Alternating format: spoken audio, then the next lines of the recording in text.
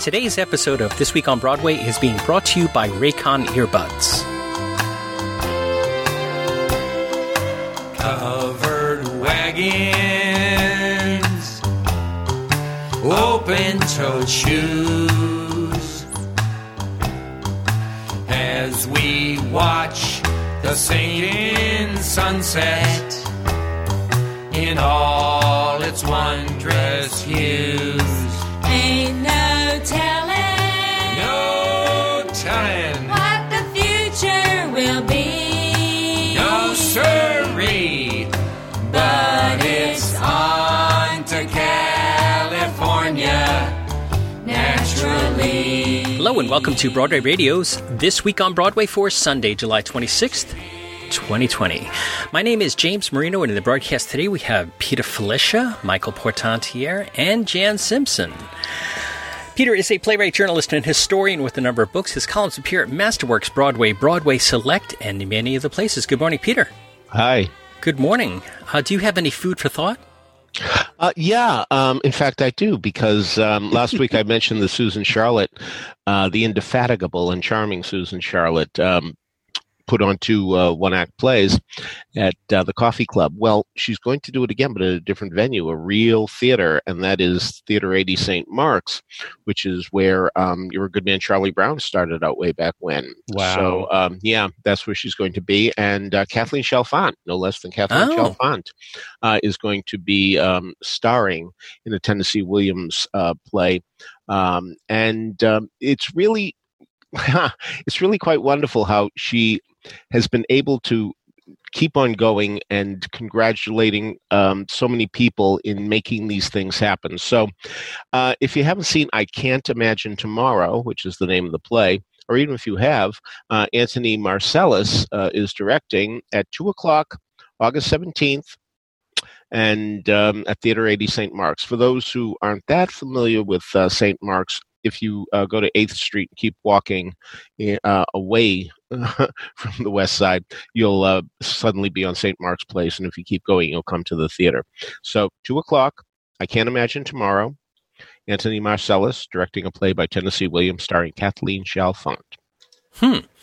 All right, so we will keep that in our minds, and I'll throw a link to that in the show notes as well. Also with us is Michael Portantiere. Michael is a theater reviewer and essayist. He's the founder and editor of CastAlbumReviews.com. He is also a theatrical photographer whose photos have appeared in the New York Times and other major publications. You could see his photography work at filespotphoto.com. Good morning, Michael. Good morning. Good morning, Michael. Do we have any forbidden thoughts? Well, sometimes they arise. Yes. But in this case, it was a wonderful little reunion tribute to Forbidden Broadway that David Engel and his husband partner Larry Rabin did online, and they hosted Gerard Alessandri, the creator and writer of the show for decades since its inception, and also two longtime cast members, Christine Petty and Suzanne Blakesley. And so it was really wonderful to see those people talk about the show and its history. And because I had collaborated with Gerard on a book about the show called Forbidden Broadway Behind the Mylar Curtain. And so I learned a lot about it then, and also from seeing it countless times over the years. But there are still more stories to tell because, as I said, the show ran it started in the early 80s. So, and really was running somewhere, I'm sure, right until the pandemic hit. So, and hopefully will continue. It was really wonderful to hear all those stories. And also, David Engel, I don't know if you know a lot about him, but he was a performer. He was one of the original Plaids in Forever Plaid, but also he's been very involved over the years in video production of one form or another. And he had access to apparently lots of archives of Forbidden Broadway. So they showed some really, really wonderful clips over the decades of the show in various different venues, various different editions. including an early appearance on Merv Griffin that I had never, ever seen those clips. And it was incredible to see Gerard, right at the beginning. He was in the cast at that point, and he's, of course, like all of us, that I suppose he looked so young, and he did just spot on imitations of the two clips they showed were him doing Richard Burton in Camelot. I Wonder What the King is Drinking Tonight. And the other one was Topol, actually, in Fiddler on the Roof. And he sounded exactly like Topol. It was amazing. So I really appreciated that David Engel and Larry Rabin did that show, and I very much enjoyed watching it. So, tangentially to our Forbidden Broadway friends, I want to mention that it's 100 days until the election here in the United States. Is that right? It is 100 days from today. There will be a vote for the President of the United States and various other offices here. There's a coalition of people coming together doing a Biden for Broadway.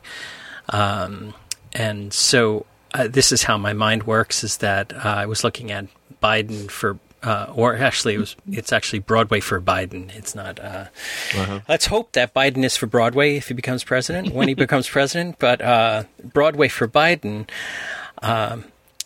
is one letter off from Broadway Forbidden.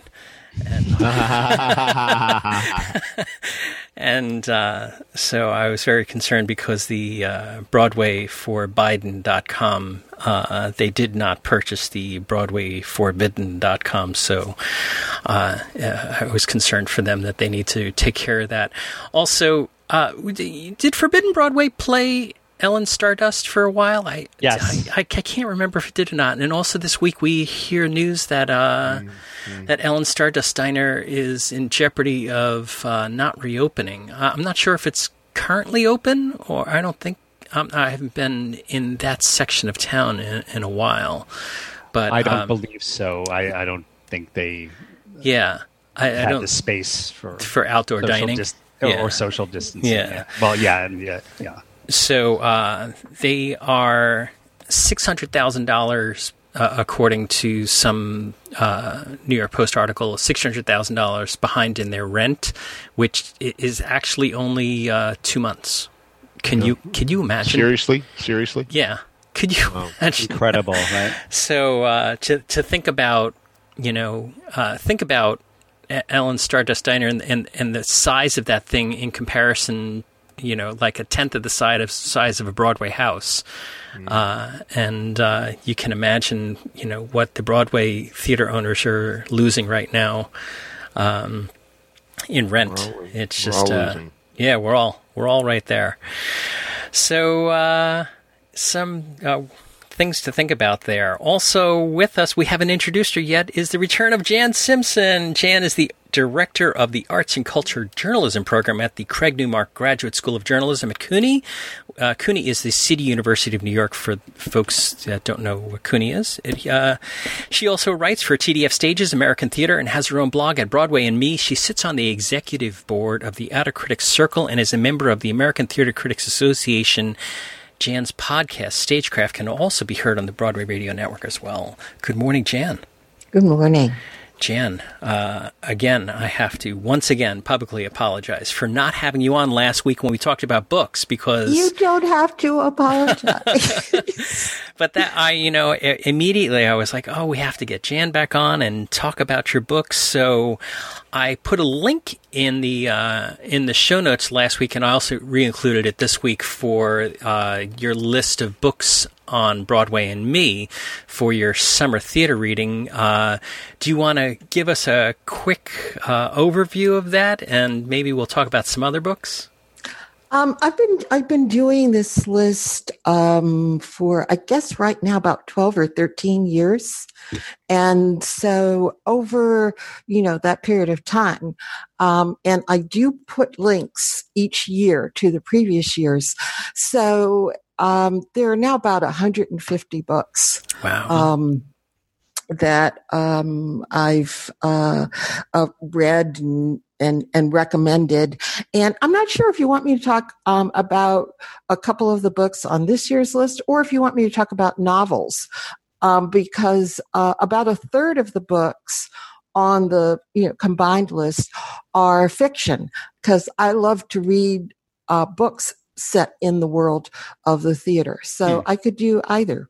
Well, I'm going to ask a question about novels before we get started. Sure. And that is, do you find most of the novelists who write about the theater know the territory? Do they know what they're talking about? Or are there times when you start saying, oh, God, that would never, equity wouldn't allow that. Oh, my God, that type of thing. There are some like that, but a lot of the people who have written novels have worked in the theater. So like Michael Blakemore has a terrific novel. The novelist Margaret Drabble has one of my favorite novels, and she was married for a time to an actor, and so lived in the theater world. And so it's a combination. Some people, yes. And then there are some clunkers where you go, oh, really? Yeah. But, so it's both. So, okay. Jan, why don't we start off with kind of a few little picks from your overall 2020 list. I'm also, I didn't realize that Howard Sherman's book was in here as well, so we have to mention Howard Sherman's book. But absolutely. But tell us a little bit about the 2020 list, and then we'll talk about theatrical novels. Okay. Then I'll do it quickly. The 2020 list is longer than I usually do. You've had more time to read. Yeah. Exactly. So that's what I figured. So there, I think, 12 or 13 books on the list this year. My favorite, I think, of the books, and one I'm going to start off talking about, is a book called Ensemble, An Oral History of Chicago Theater. And it came out last year, written by a guy named Mark Larson. I don't know if any of you guys know him. He's a longtime Chicago theater writer. And he seems to have talked to everybody who has ever worked on a Chicago stage or in one of their storefront theaters. And I mean, like, everybody. I mean, there are names that would surprise some of us: Dewey Louis-Dreyfus, Andre DeShiel, David Schwimmer. But the basic idea of the book, he starts in 1940 with Viola Spolin and Paul Sills, who innovated theater games and improvisation. I think Viola Spolin did the first book, at least in this country, on improvisation techniques. And Paul Sills, her son, went to the University of Chicago, and there he started doing workshops, and he brought in classmates. And in that group were Ed Asner, Barbara Harris, Fritz Weaver, and of course, most famously, Mike Nichols and Elaine May. And he starts his book there with what was going on at the University of Chicago, and he comes all the way up to the present. So he spends a lot of time talking about Second City, Steppenwolf, the Goodman Theater, how they started, how they evolved. But he also talks about some of the smaller theaters in Chicago as well. It's a big book, almost 700 pages. Wow. But if you're interested in theater, particularly the development of regional theater, off-Broadway theater, new contemporary American playwriting, it's a fascinating book. Couldn't recommend it more highly. Oh, that's great. Yeah, it's a really, really good book. The second book I'm going to talk about is Playwrights on Television. This is a new book that just came out this year, this spring, actually, by a professor named Hilary Miller. And I think she now teaches at Queens College here in New York. And she had such a good idea that the minute I saw her idea, I thought, why didn't I have this idea? Okay, when that happens. It was like, she realized that, we're now in this golden age of television. Peak TV, all of these shows that people talk about, The Americans, Mad Men, Russian Doll, just a whole bunch of shows. And she realized that most of the people, or a large number of the people writing these shows, were playwrights. And so what she did is she sat down and had interviews with 18 of them. Wow. They include people like Jocelyn Bayo, Madeline George, David Henry Wong, Adam Rapp. And she begins each of her interviews by asking them what were their television viewing habits like when they were kids, then how they got into playwriting, and of course, how they moved into TV writing. But where it gets really interesting is where she talks about the pluses and minuses of writing for television as opposed to writing for the stage right now. And the people she interviews are really frank, really honest. They talk obviously about money and having health insurance, but they also talk about, at least surprising to me, about television's willingness to try new things and to take on subjects that they still feel it's more difficult to get the theater to do. And they love the fact that television does it quickly. There isn't the whole reading and workshop and development process. Television needs product, and they need it fast, and you sit down and you write it, and a couple of months later you're seeing it. And what they also love is that they're reaching a vast audience. And they don't just mean in terms of numbers, but they mean people who might not ordinarily go to the theater. So they're thinking in terms of racial diversity. They're thinking in terms of young people who are into watching television, and particularly these prestige television shows. And they're thinking of people who love theater and would want to go to theater, but just don't have the money to see perhaps as many shows as they would like to. And they feel this is an opportunity for them to talk to all of these audiences. So it's a really interesting book about what's going on right now. And then the last one I'll just mention very quickly is the 24-hour plays viral monologues. And a lot of you who are listening have probably been following these monologues, which began at the beginning of the quarantine period in this country. Playwrights, really well-known playwrights and really well-known actors put on these short plays, really short monologues.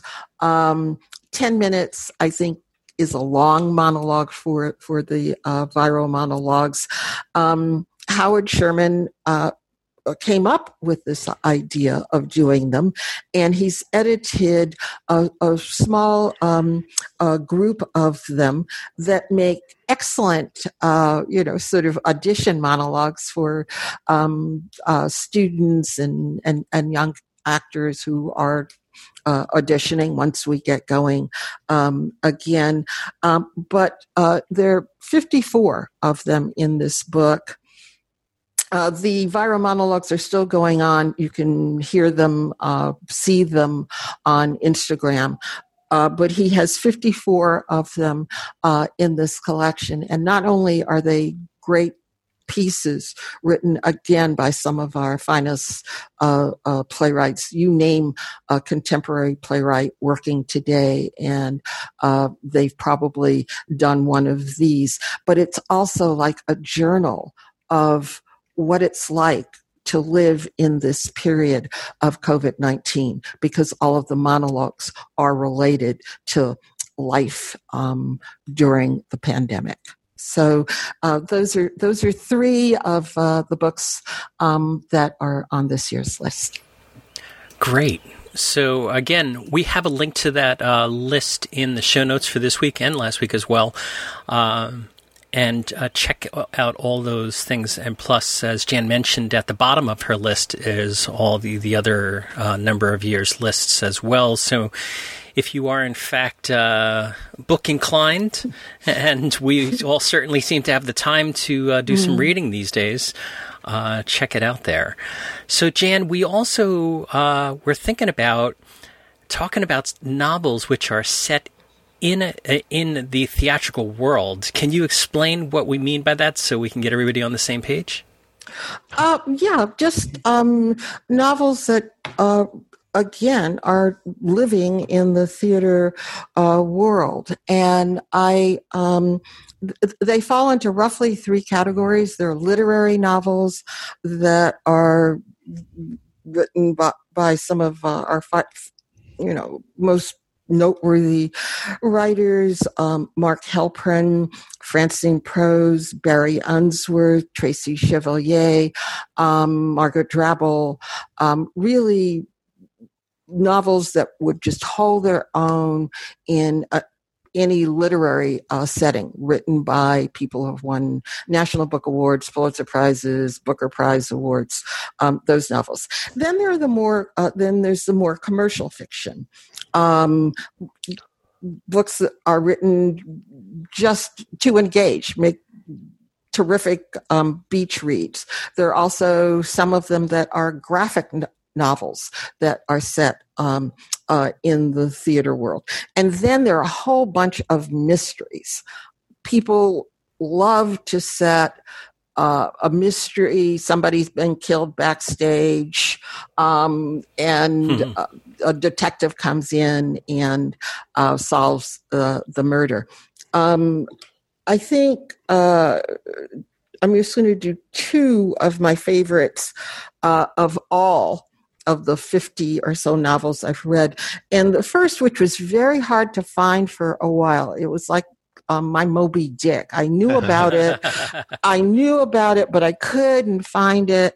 And finally, they brought it back into print. And this is a novel called The Garrick Year by Margaret Drabble.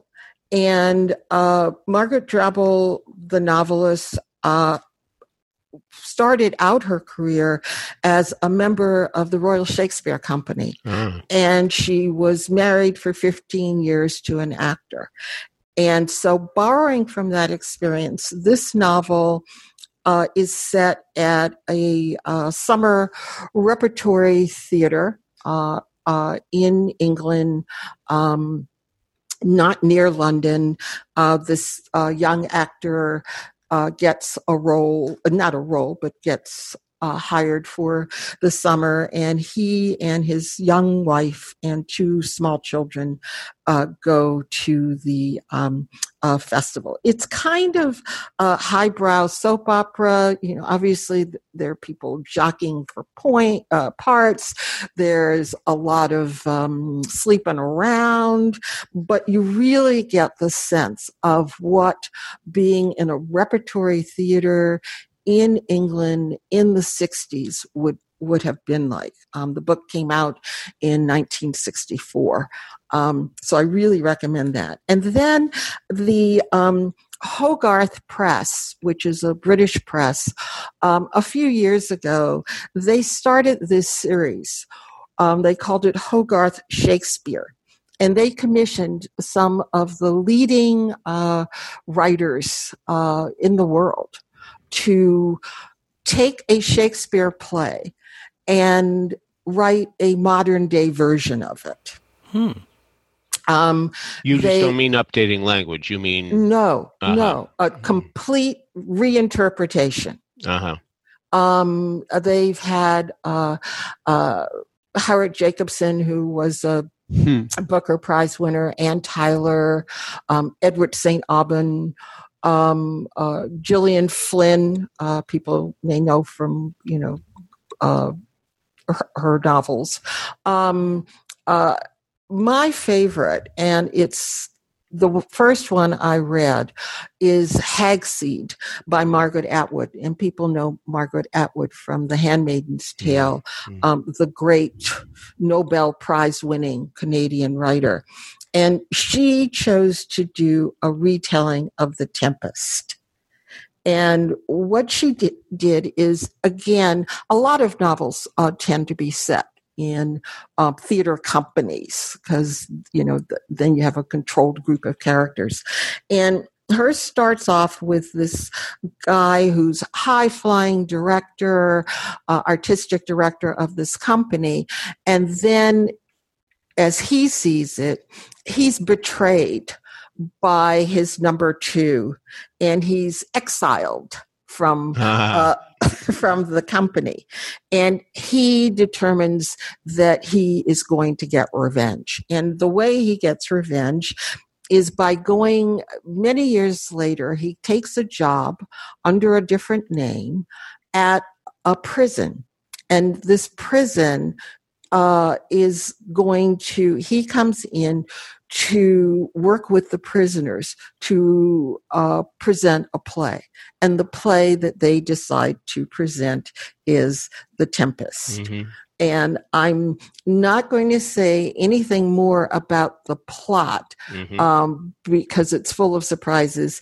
It's a delight. It is part a satire of the theater world, and as you might expect, the people in the prison start getting into the play and getting into the parts not only of the characters in The Tempest, but of being theater people.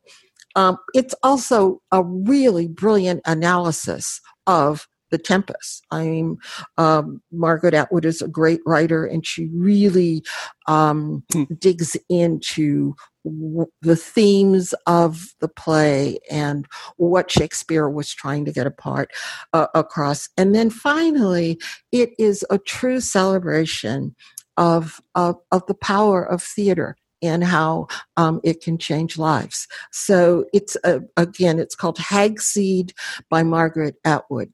Just a delightful read from start to finish. Oh, that's great. So I found Hagseed on Amazon, and this one is actually $12.99, which is much better than the thousands of dollars that we were quoting last week for some of the other things. And I have a list to all the other books in the show notes as well. Jan, when you mentioned that it was a Hagseed, sort of a satire of the theater world, I was thinking to myself, sort of like Waiting for Guffman. Yeah. Okay. Yeah, very much. In that vein of theater satire. We have all known a Corky St. Clair. Mm-hmm. And so that's why Waiting for Guffman really hit home with so many theater fans. And some people asked me, because they knew of my affinity for plays and musicals and things like that, if I was insulted by Waiting for Guffman. And I said, no. I thought it was hysterical, and it's great to hold up that mirror. And it made me think to myself, why hasn't Guffman ever been adapted for stage, or has it? And I just missed it. Just Peter, Michael, Jan, do you know if it's been adapted? No, I will say that there's a play that is kind of similar, which is called Inspecting Carol, about putting on a Christmas Carol, and they're going to try to get a grant, and so the inspector is coming to, and so the Inspector General play is part of this as well. Terrific show, and I've seen it twice in New Jersey, and that's about it. I know it gets done every now and then, but still, I wish it would get done more.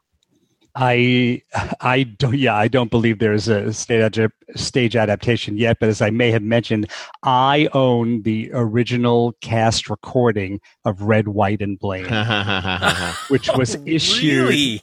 Was issued as, I guess, a promo for the movie. Every time I tell someone that I have this, they're like, what? And it's not much because there aren't many songs in it, but it is full versions of all of the songs that you hear in the movie, including that ridiculous overture where somebody's like playing the trumpet and the drums at the same time. Wouldn't that make for a great sort of producer's style musical, Waiting for Guffman? Well, we were saying, I think we had discussed it once before, at least in passing, and I guess you would have to do it. You could just try to do Red, White, and Blaine and expand it, but I don't know if the joke would work for a full evening. So I guess you would have to do the whole framing device also. Maybe Act 1 could be the setup, and then Act 2 could be the show within the show, and then just bring back the larger story at the end. That would probably be the way to do it, I guess. Would it have to be written by Mark Shaman? And Scott Wiman. Well, somebody has to expand the score, and they're probably as good a choice as anyone. Oh, Michael, you have to MP3 that and send it to me. I will. Yeah, and don't expect too much because it's not, the content is not a tremendous amount, but it is full versions of all those songs with in good sound, and that overture is just ridiculous. So the New York Times has a Chicago theater company that did Red, White, and Blaine, Theater Company I.O., and it was really? It was an article from 2014, but it seems like I don't know when they actually did it. I don't know if it was 2014 or earlier, but I'll throw a link to that in the show notes as well, because anything Guffman is worth reading about. So that is great. So let's move forward into some trivia of the day. So, Peter, why don't you give us an answer for last week? Well, I'm going to give an answer, but to be perfectly frank, one of the reasons I asked this question is because I want to know the answer myself. I do have an answer. I'm just not 100% sure it's the right one, though I will have to say that Michael Portantiere was the first to get it, followed by Tony Janicki, moving up a notch to second place from his previous also-ran finish. Brigadier Ingrid Yim and Fred Abramowitz got it as well. At least got what I was looking for, and that doesn't mean I'm right. But anyway, to me, the first lyric to use rock and roll was in Wonderful Town, the 1953 musical, which is kind of interesting because rock and roll as we knew it hadn't really got started yet. Ruth sings in the song Swing, rock and roll to the beat, beat, beat of Speedy Valenti and his crazy cats. Now, I won't be surprised if somebody says, like, no, Fats Waller and Early to Bed in the 40s wrote the expression rock and roll, because I really don't know when the expression started, but I was hoping somebody could tell me. But as far as I know, Wonderful Town was indeed the first one to do it. So, this week's question: what musical had a cast that had appeared in 88 different shows in which they gave a total of 37,095 performances? Okay. If you know the answer to that, email us at trivia@broadwayradio.com. We'll let you know if you're on the right track. Two things on the other question. Not only is on the town, a Wonderful Town set, not only was it written in 1953, but I believe the action is still set in the 30s. 30s, yeah. Right. And I asked Peter, I wonder if rock and roll maybe was a term that was used among musicians before it became popularized in reference to the rock and roll that we know. Maybe it was used for jazz and swing because, sure.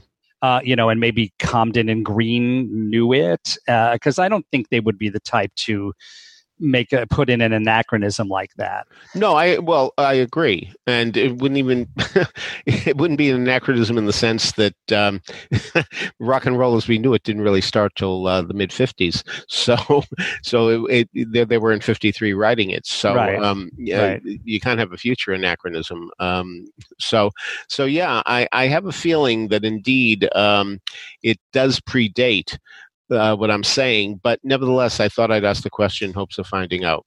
It looks like Rob Johnston and Tony Janicki are responding here. Well, to some of the questions. Tony says that the Wikipedia says the phrase originated in 1954, and Rob Johnston has a list, and he says at first it just meant sex. Mm-hmm. Oh, interesting.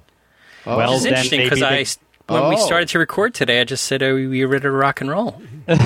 Sorry about that. My HR department is going to... All right, our listeners under 18, leave the room. That's right. But then maybe it came from Compton and Green. Yeah, who knows? Because that was 53. Yeah. No. No. Whatever you are doing, whether you're working from home, Zooming with friends, or getting some exercise, you need a great pair of wireless earbuds. Before you go dropping hundreds of dollars on a pair, you need to check out the wireless earbuds from Raycon.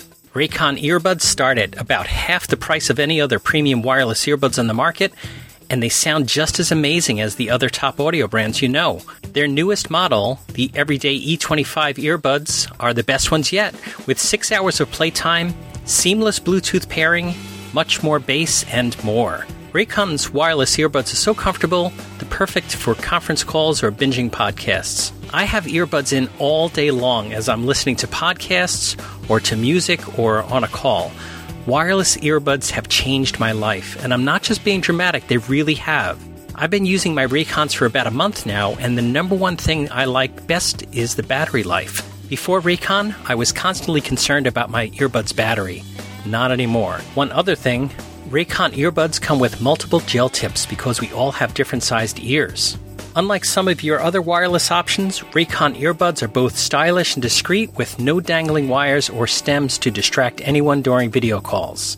Now's the time to get the latest and greatest from Raycon. Get 15% off your order at buyraycon.com/Broadway Radio.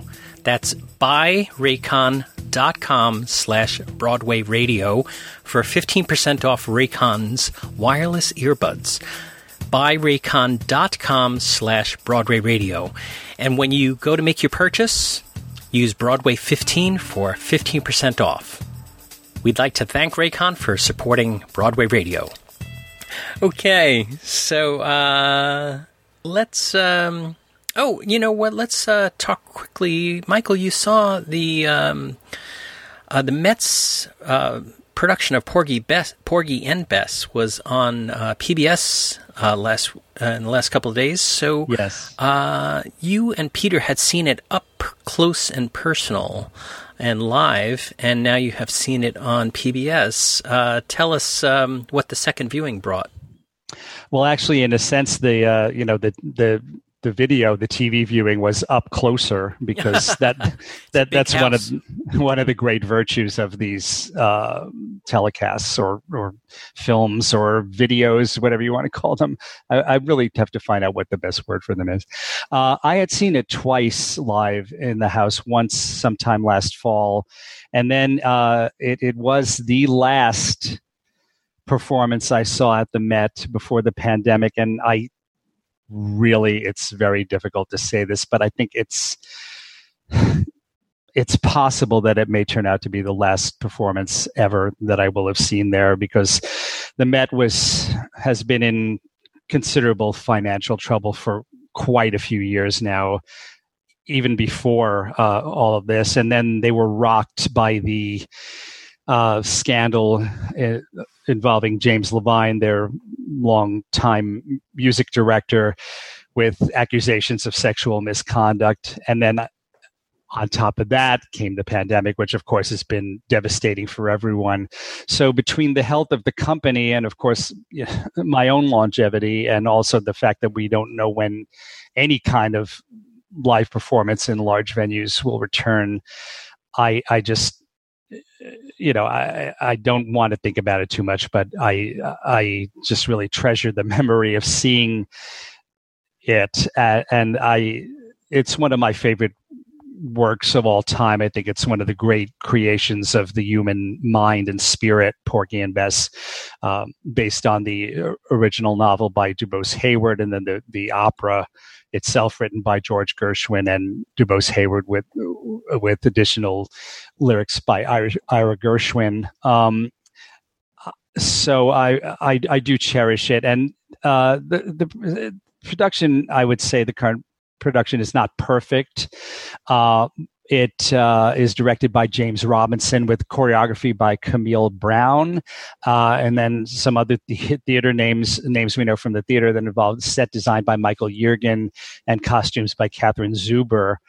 The set for this production is a more suggestive, I guess, more skeletal, less detailed, certainly not as photorealistic as the 1985 production at the Met, which was the first time that the Met ever did the opera. They were going to premiere it in 1935 or around 1935. There had been plans for that, but then actually I think their general director at the time died, and then plans were scuttled in the wake of that. So it famously wound up premiering on Broadway, and then the rest is history. But the current production overall, I would say, is definitely very well done and very well worth seeing. Please catch this video if you haven't seen it already. Eric Owens is Porgy. Angel Blue is Bess. Denise Graves as Mariah. I'm just singling out a few people here. This incredible young artist, Donovan Singletary as Jake. And just to hear that magnificent chorus and the incredible orchestra playing that score is just transporting. It just transports you to another plane of existence. Really, really beautiful.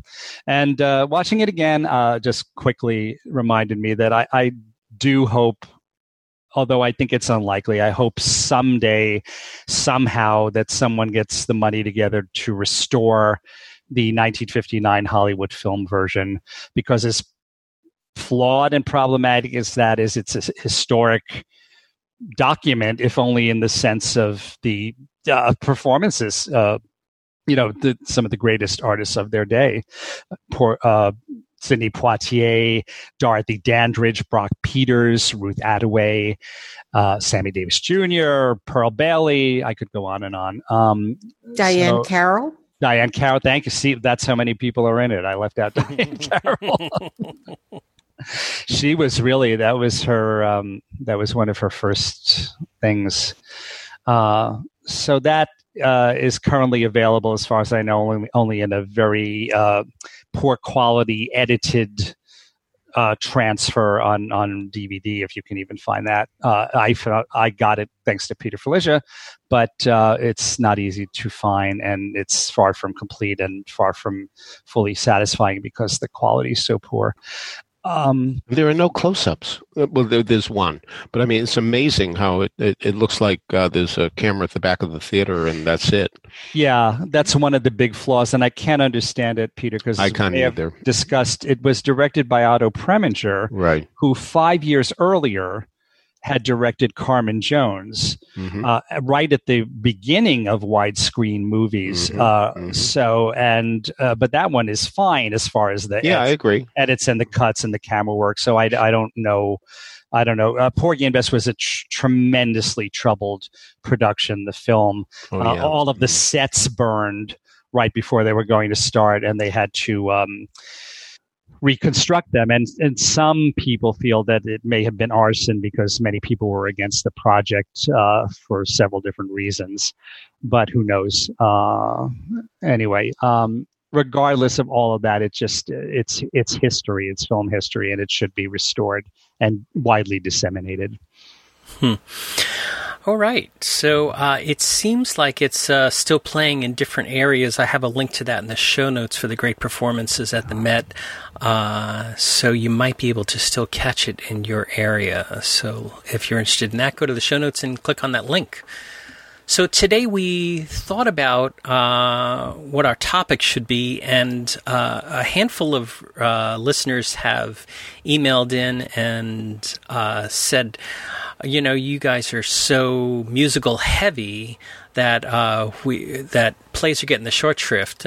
So I tend to probably agree with that, just because, so much of Broadway is focused on musicals, but we do have great plays that have played Broadway. So we thought today's topic would be plays we love.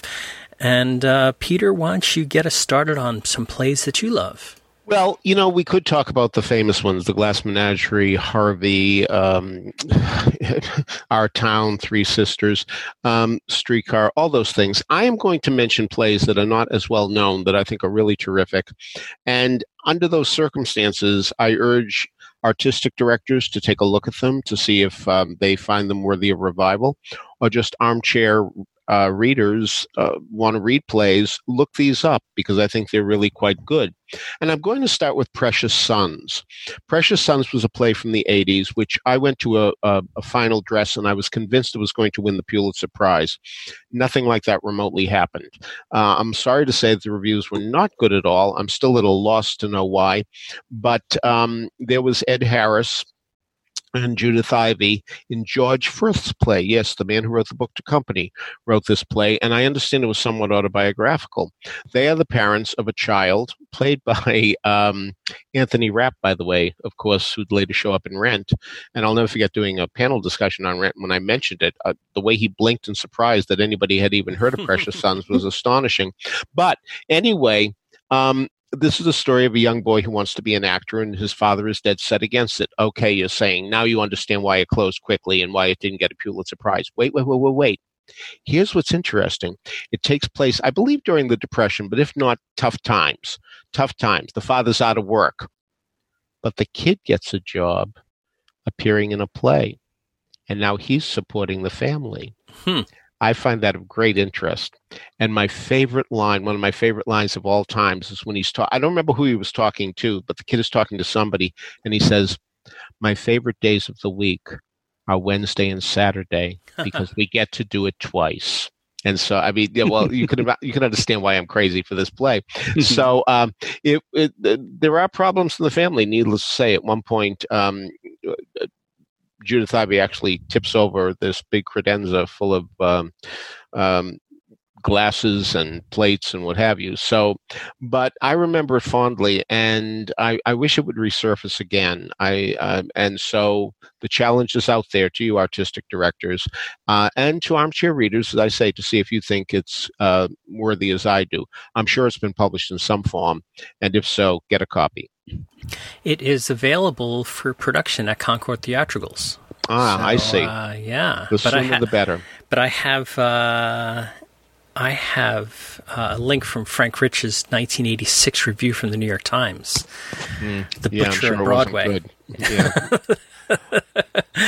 So, Jan, how about a favorite play of yours? This was so hard because it's like, yeah. But I'm going to start off, I guess, with Joe Turner's Come and Gone.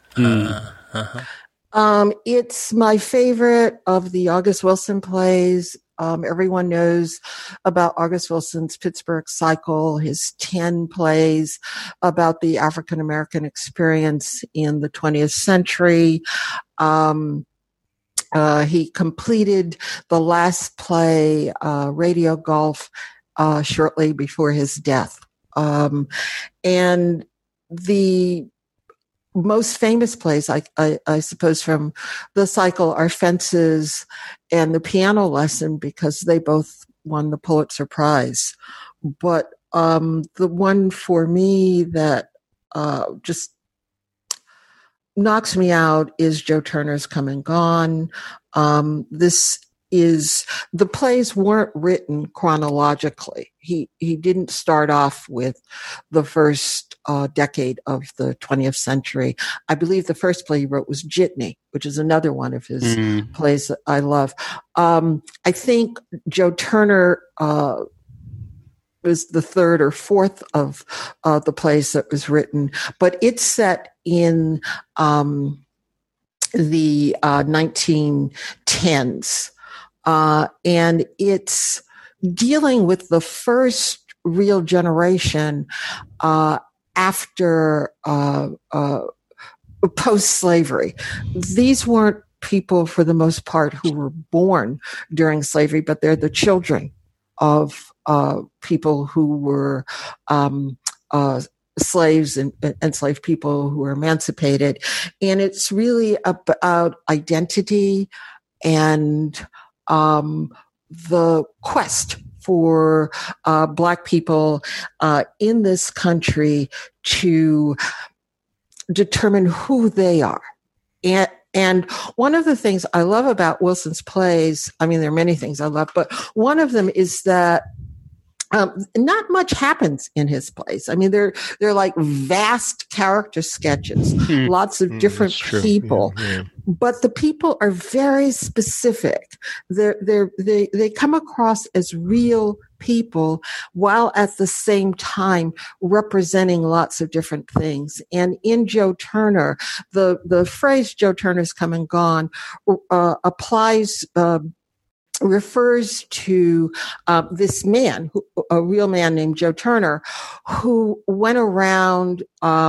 He was I believe, brother of the governor of Mississippi, and he would go around and arrest Black men for various violations, and I'm putting violations in air quotes, so that they could send them to the state work farm. And it was another way to enslave these men. And the main character, Harold Loomis, in Joe Turner, has completed a sentence of 7 years on one of these work farms and is now, in a sort of a way, like Sweeney Todd, he is now looking for his wife. The wife that he lost when he was sent away to prison. And he and the various people in this house representing different ways in which Black people at that time, the beginning of the 20th century, were adjusting. And of course, as in all August Wilson plays, the language is just wonderful.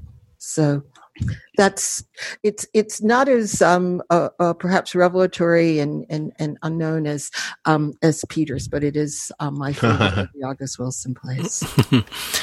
Okay, Michael, what's a play that you really adore?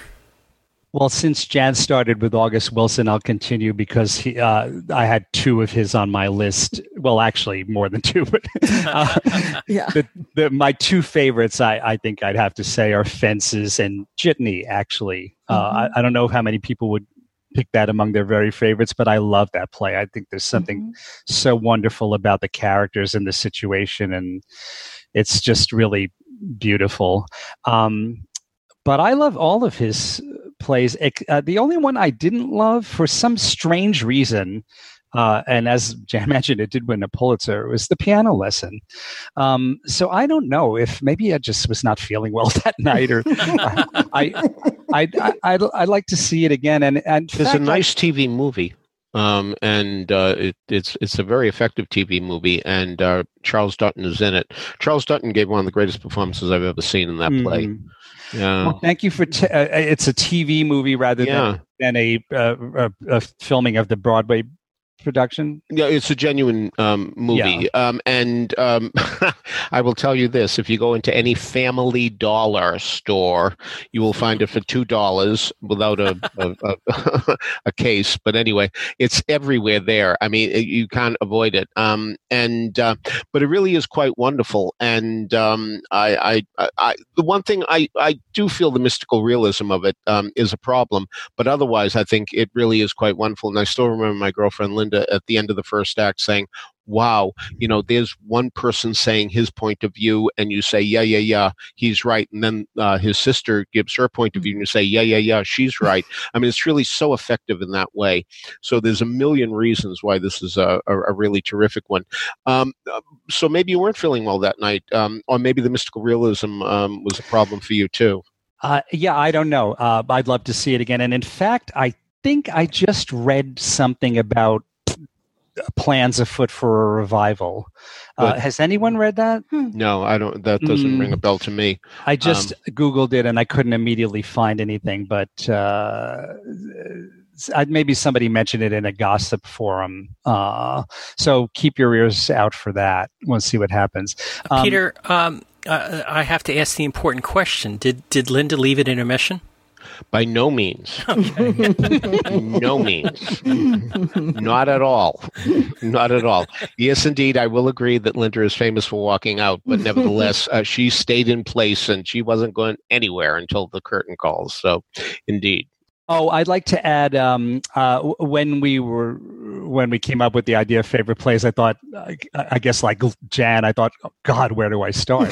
But I thought I would start with plays that I directed, because I did get to do several shows in Staten Island Community Theater years ago, and a lot of them were musicals, but we had a smaller theater, the Seaview Playwrights Theater, which is still in existence, or wasn't sure. Yeah. Everything happened, and just a jewel of a little space, basically 3/4 thrust setup, where we did lots of plays. And the first one I directed was a play that was quite popular at one point, and I would say now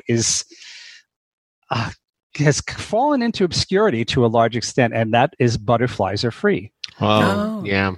Yeah, by Leonard Gersh, which I just looked it up, and I knew this and forgot, or maybe this is new information, but it says it's loosely based on the life of attorney Harold Krentz. Indeed. Leonard Gersh saw Harold on The Tonight Show. And he said, my God, this kid is so amazing that he's been blind since birth and he has such a sense of humor about it. What a great idea for a play. So that's what happened. Michael, I hate to hijack this, but I'm going to tell you that was the first professional review I ever wrote. Wow. And what had happened was I had just got a job at a newspaper called Boston After Dark, and the play was trying out in Dennis, Massachusetts, which is far away from Boston. And they said, oh, give it to the new guy. It sounds terrible. What, a boy who's blind? Give it to the new guy. Send the new guy. And I came back and I raved. And they said, oh, God, what did we hire? Oh, my God. I mean, this guy must be so stupid if he liked this play about a blind boy who falls in love.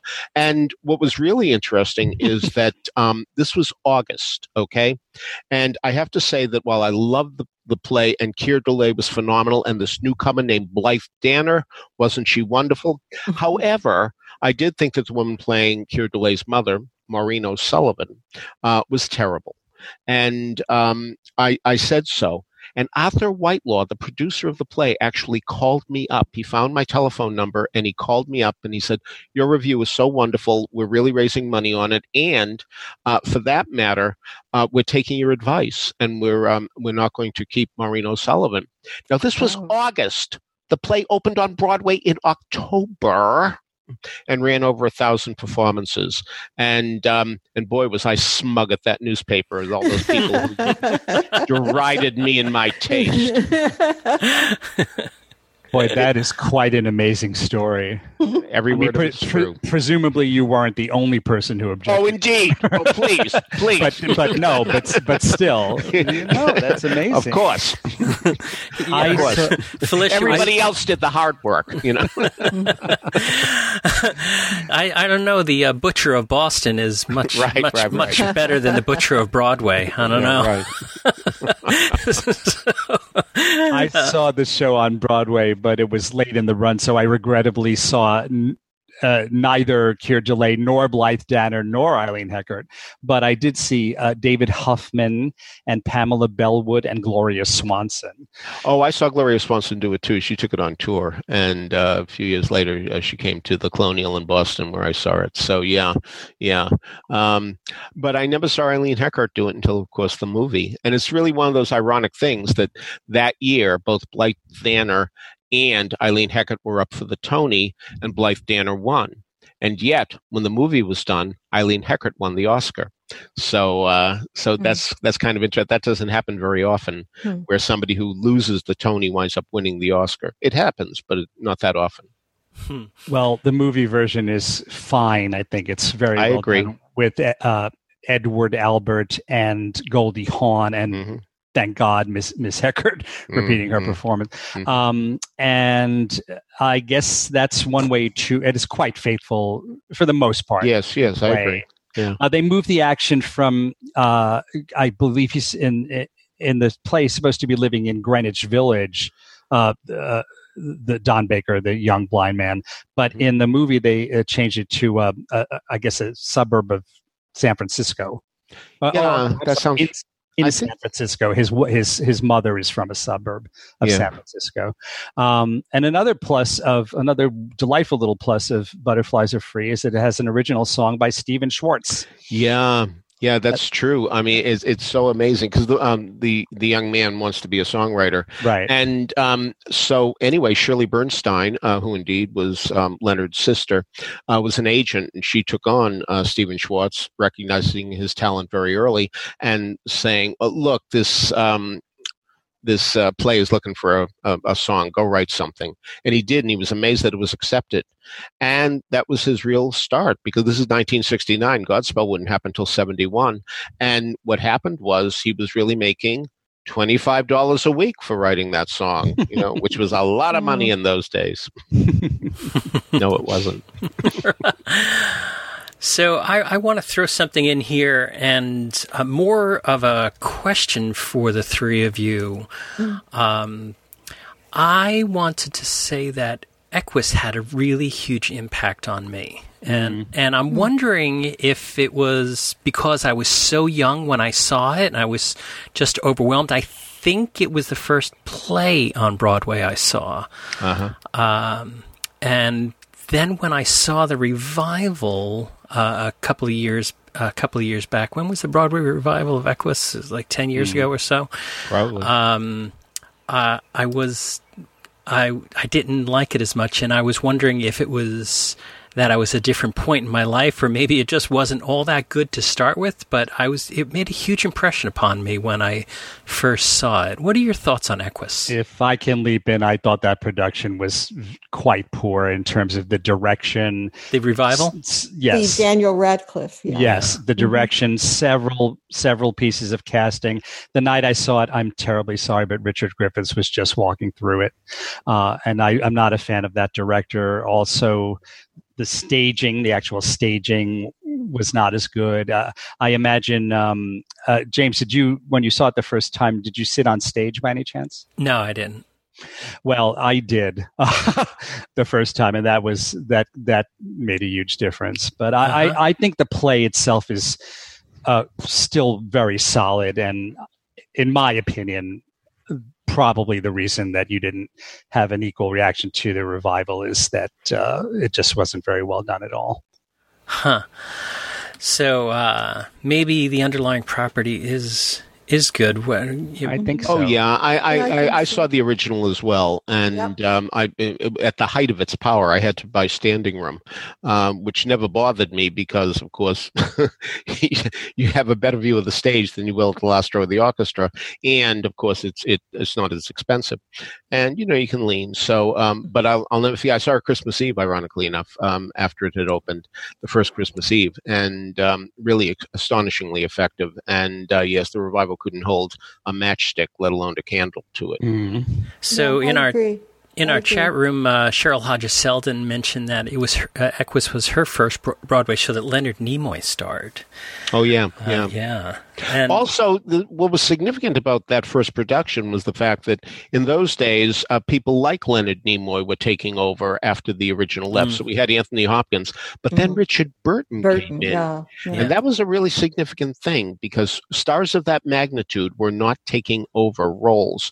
And since that time, it has happened far more often than it used to. So that was a significant move on his part. Maybe he needed the money, who knows? But whatever the case may be, to have somebody not even arguably, more famous than the guy who originated the role, because Anthony Hopkins wasn't Anthony Hopkins yet, was really something. But it was such a terrific role. Oh yeah. But nevertheless, there were plenty of people who wouldn't deign to take over. Right. Michael Gilson in the chat room is asking what we think of Copenhagen, the play. So, did that make anybody's list? Ironically enough, I'll cite something else, and that is when we went to Copenhagen. Linda and I were on the aisle, and in comes Jim Walton with a friend, and So Linda was thrilled. I mean, she couldn't believe her good fortune because indeed Merrily We Roll Along is a big favorite of hers. And so she was crazy that she was meeting Jim Walton for the first time. Oh, I can't believe it. So at intermission, we go out to get a drink at that little store next to the Atkinson.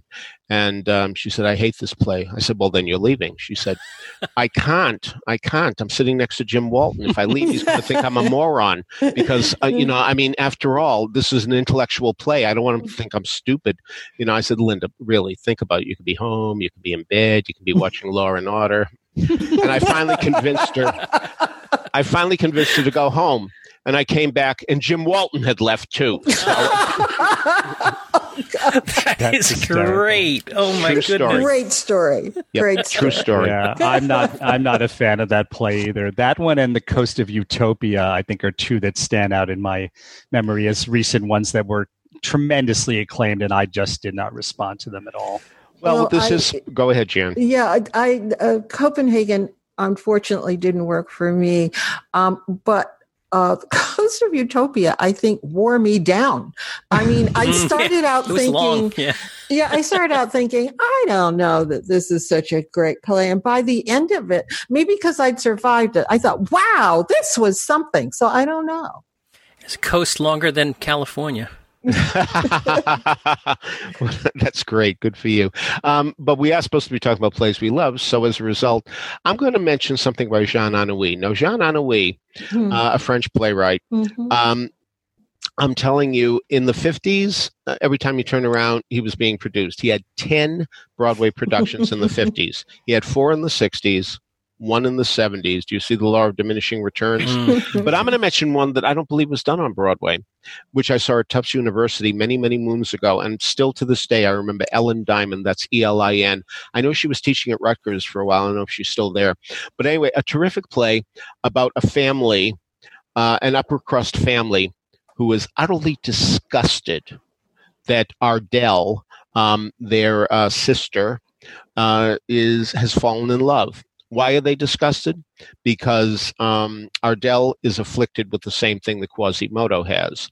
And they just think it's disgusting that she has found another person with this affliction. And they indeed are consorting. And the idea of just these two people doing it is so repugnant to them that they just hate the idea of it. Well, the point is, through the play, you see that these people are really the ones who are repugnant. They have terrible values. And the thing is, here are these two people who just want to be in love and have every right to, but the family is disapproving. I won't tell you what happens after that, but nevertheless, it really is astonishingly effective. And I really wish there would be an Anouilh revival, because I really think he's such a sensational playwright. The Cavern, another play of his, which was done at CSC a long time ago, maybe in the 70s even, but I remember also seeing it at Tufts University in the 60s, and it was a magical, magical experience. So Waltz of the Toreadors, phenomenal play about a man with a ostensibly sick wife who's cheating on her, but there's more to it than that too. So all these plays are very worthwhile. And again, artistic directors or armchair readers discover Jean Anouilh, Anouilh. Yeah, I haven't heard that name since I was in college. I'll bet. Yeah. Well, and that was not recently. That's coming down to brass tacks. Peter, we had a question from Steve Bell. He wants to know what the name of the Quasimodo play was. Ardell, Ardele. Okay, thank you, Michael. What were you going to say? Oh, I just wanted to say I first came to know Antigone in the Henri version, and I think that maybe was and is still the most popular that I know of. Oh, that's funny. Antigone was on my list of classic plays that but it was the Sophocles Antigone, not the I think the Anouilh is the one that there's the TV version that Genevieve Bujold did. Terrific production. So look for that on video. It's really quite wonderful. Yeah. I would have to say, again, I'm going to go more lowbrow to Peter's highbrow. The play that continues to move me, and even in bad productions, and I recently saw a production that was not good, is Love Letters. Uh-huh. A.R. Gurney's Love Letters. And I don't know why this play so moves me. I've seen it so many times because when it first was produced, for a while they had a different cast every Monday night. Sure. And I was going, and then I realized I don't have that much money to go to the theater, and I'm spending it all seeing the same play. Yeah. So I saw it, I don't know, like 4 or 5 times, and then I stopped. And then on Broadway, a few years ago when it was revived, I was all prepared to see it again and again, but the run was aborted. And just recently, there was an Actors Fund Zoom production with Sally Field and Bryan Cranston. And I love both of those actors. I think they are so talented, but it really didn't work in a Zoom production. And you would think that it would, because it is, as people know, an epistolary play. And we follow the lives of these 2 upper-class WASP as they go through their entire lives. I think it starts when they're 6, and it goes through the end of the life of one of them. And it's just a series of letters that they write to one another. Again, this Sally Field, Bryan Cranston production didn't work. I was watching it on my computer on Zoom, and I still cried at the end. So I don't know what it is about this A.R. Gurney play, but I really love it. Peter, what else is on your list? Well, I'm going to mention something that I saw, that the production was so different that it really opened my eyes to a different possibility. I was in France, I was in Paris, and I understood the Volpone was being done in the Bois de Boulogne, and I was walking through the park. I couldn't find it at all. And I did want to see a 5 p.m. matinee of The Master Builder by Ibsen. And I'm telling you, it was just amazing. There I was in the middle of this park, it's like the Central Park. And it was just incredible that I couldn't find it, and I couldn't find a subway, and it was getting close to 5 o'clock. Finally, I saw a subway. I just went in.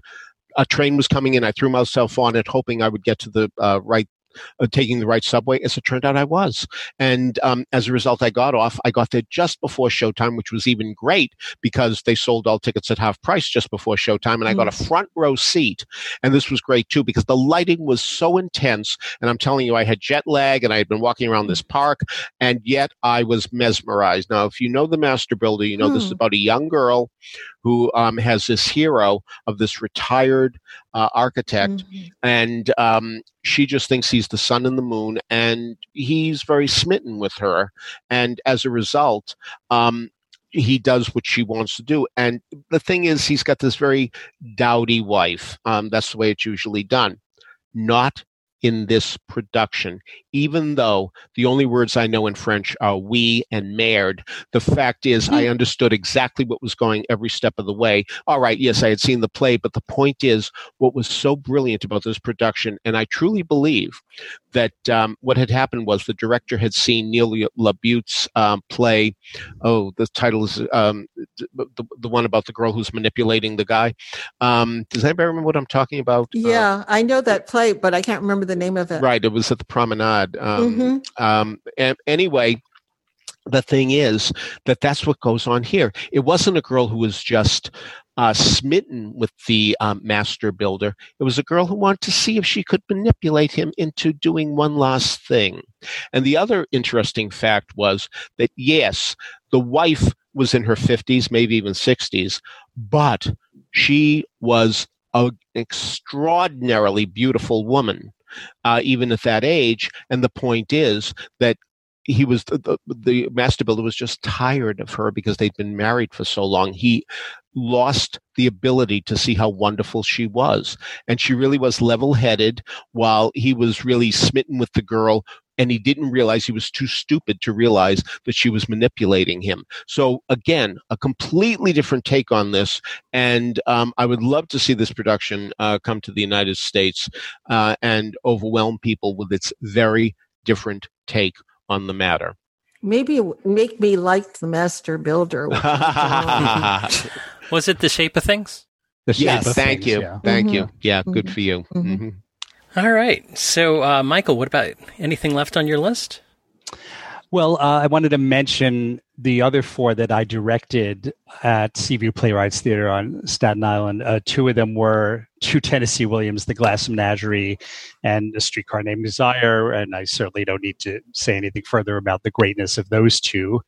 Then I also was so happy that I got to do Arthur Miller's A View from the Bridge, which I think that play, it seems like it's only gotten more popular as absolutely. The decades have gone on. Yeah. And I'm glad about that, because I think it's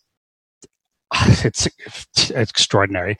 And speaking of extraordinary, I was privileged to direct Martin Sherman's Bent, which is an incredibly powerful, I would say quite difficult to watch play about how the Jews were not the only victims of the Nazis. They hated lots of people and brutalized and killed indiscriminately, and particular targets of them were gay people.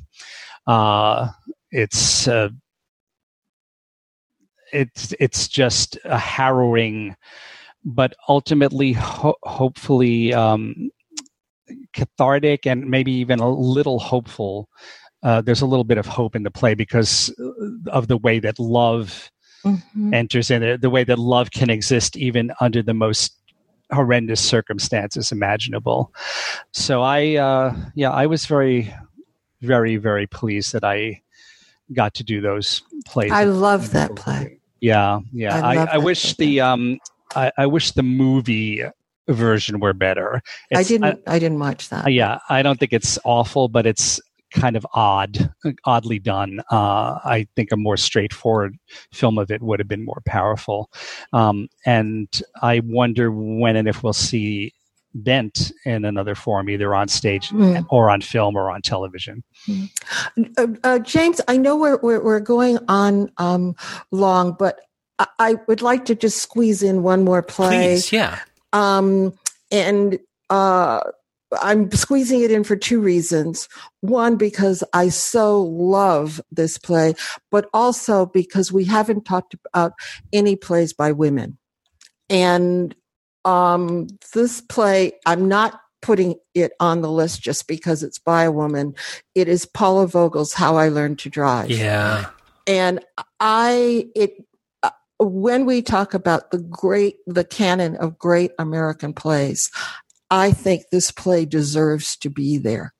As people probably know, it is a play, it's a memory play, a woman looking back at the way that her uncle sexually abused her, and yet was the one person in her family who encouraged her to go to college, who showed her love. It is, I was so looking forward to seeing the revival that was scheduled with the original cast of Mary Louise Parker and David Morse. But the 2012 revival at Second Stage with Elizabeth Reeser and Norbert Leo Butz was just as moving. The whole idea of empathy, we talk a lot about empathy in the theater, and empathy doesn't mean, oh, okay, I agree with you. Right. It means I see where you're coming from. I understand where you're coming from. And this is, to me, the most supremely empathetic play, where you look at this pedophile, this man who began abusing this girl when she was 10 or 11 years old, and you understand him, you have sympathy for him, and yet you still can hold that what he did was reprehensible. I see it exactly the same way. This is not a bad man. This is a man who has a bad component in him. And I think it's very, very strong how Paula Vogel was able to show that he is sincere. He's not just on the make. He really does love her in his own way. It's just that it's in an appropriate way, and that's the shame of it. But nevertheless, as you say, he's the one who really helps her more than so many members of her family. So that's complication is what really makes the play outstanding. But it's ironic you mentioned, seriously, the next play I was going to mention was by a woman. Oh. And this is one that isn't very well known. It's a one-act play, but it's very, very funny, and it's called Graceland. And it's by Ellen Byron. That's her name. She's written a lot for TV, and she's written some mysteries that have gotten some novels that have gotten some great attention. But Graceland, as you would expect, is about where Elvis Presley lived. And it's about two women, an older woman and a younger woman, who are determined to be the first person in Graceland the day it's open to the public.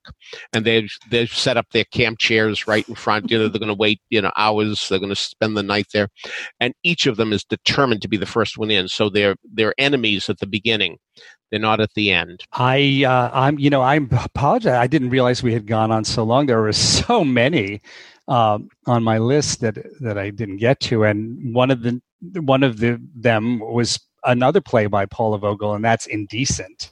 Yes. Oh, yes. Which was just a breathtaking, a beautiful play about the original production of God of Vengeance by Sholem Asch. That was an experience I will never forget. And I remember I got to talk with Paula afterwards. She was standing in the back, and I just kind of went over and I said, I said, that was just beautiful. By the way, I met Paula Vogel when she was Betty Corwin's assistant at the Theater of Film and Tape at Lincoln Center. And I remember Betty saying to me, not in front of Paula, and that makes a big difference, Betty saying to me, "This girl can write. I'm telling you, she's terrific. You're going to hear from her someday." And indeed we have. She's also a really, really nice person. Yes. I was at some theater event. There were a lot of well-known and well-connected people in the room, and me. I was standing there with my little glass looking around, and the only person to come over and talk to me was Paula Vogel.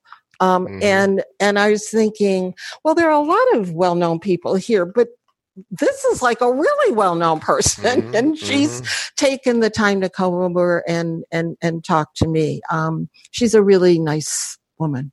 Oh, Jan, we've all been in that situation where we've been in a room and we're bringing up the rear. I know what you're talking about.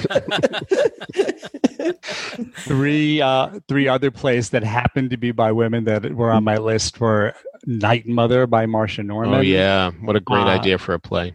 God of Carnage. Just talk about God of Vengeance, but then there's God of Carnage by Yasmina Reza, which was extraordinary. And two by Lynn Nottage, Ruined, of course, and Intimate Apparel. Love Intimate Apparel. Absolutely. Which was just about to open in a musical adaptation, I believe. Right, yeah. I believe maybe actually being billed as an opera. Yeah. By Ricky and Gordon at Lincoln Center, and that one of the many, many victims of COVID.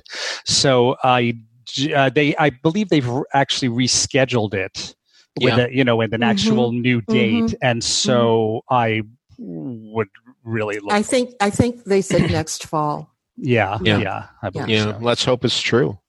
We have a lot of announcements in the last couple of weeks from places like Second Stage and Lincoln Center about reaffirming their support for plays that were canceled due to the COVID virus. So it's really wonderful to see that others are trying to get us back on track, and we've had a handful of, as Peter has mentioned, Food for Thought is one of the companies that is currently doing stuff, and we have some productions up in the Berkshires and a bunch of outdoor things that are happening. So we're starting to see the Secret Garden come back to life here. Okay, so that is a number of our favorite. A number of our favorite plays. Certainly, we haven't had a collectively exhaustive list here. I'm sure that all of us have got a number of things as well that are haven't made this list, and certainly these are not in order. These are just some of the things which have inspired us. So before we wrap up for today, I want to remind everybody that you can subscribe to these broadcasts by going to the front page of BroadwayRadio.com. There's a subscribe link. That way, each and every time we have a new episode of This Week on Broadway, it'll be automatically downloaded to Apple Podcasts for you. Of course, you don't have to listen to us on Apple Podcasts. There's many ways to listen to us. iHeartRadio plays us. TuneIn, Stitcher, Google Play, anywhere that you can listen to find a podcast, you can find Broadway Radio's offerings. I'd like to ask our listeners, if you are a fan, please get over to iTunes and give us a 5-star rating. 5-star ratings are really important for us. 4-star or less is actually detrimental to us. So if you can get over and give us a 5-star rating, we would appreciate it. His contact information for Peter, for Michael, for me, and for Jan could be found in the show notes at BroadwayRadio.com, as well as link to Jan's articles and all the different things that we've talked about today. So on behalf of Jan Simpson, Michael Portantiere, and Peter Felicia, this is James Marino saying thanks so much for listening to Broadway Radio's This Week on Broadway. Bye-bye. Bye.